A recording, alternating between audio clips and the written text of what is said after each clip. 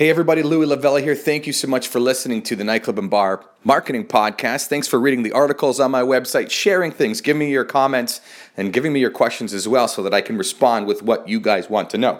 Today I'm going to talk about your competition and specifically why it's really good to keep an eye on your competition. So let's jump into it. Of course, the generic statement of keeping an eye on your competition is a smart move so you know what they're up to. But what specifically do you want to keep an eye on? So let's go through some of the generic things. You obviously want to keep an eye on what they're doing. You don't want to have events overlapping their events, especially if they're going to have a big one. That could completely kill your event. You may want to throw one to overtake their event, however, but you got to be smart about it. So one, look at the calendar. Know when their events are. Does it work with your calendar? I'm not saying that you have to wait for them, but I'm just saying you need to keep an eye on what they're up to. What about pricing? How are their cover charge prices? Do they have one? What drink prices? Does your bar even compete with them on drink prices, as in you're a high-end nightclub and you shouldn't have 50-cent drinks? Do you know what I mean? So make sure you know their pricing and know why people may go there instead of yours or yours instead of there. Just keep an eye on that data so you know what you're doing when you change your prices, up your prices, bring them down, that kind of idea. Make sure you're keeping an eye on those kinds of things. What about decor and the people that go there? Again, direct competition is going to be your nightclub, they're a nightclub. You're a bar, they're a bar.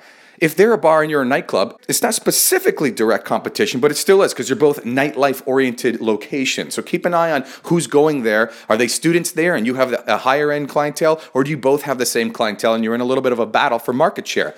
So let's talk quickly about direct and indirect.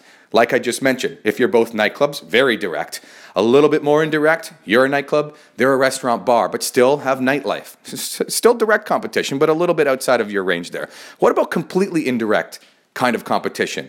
What about if we're talking about the hockey game or the football games in town, and that's going to take a whole whack of people outside of your bar? What about indirect competition, another nightclub and bar in a completely different city, but people will drive to that city?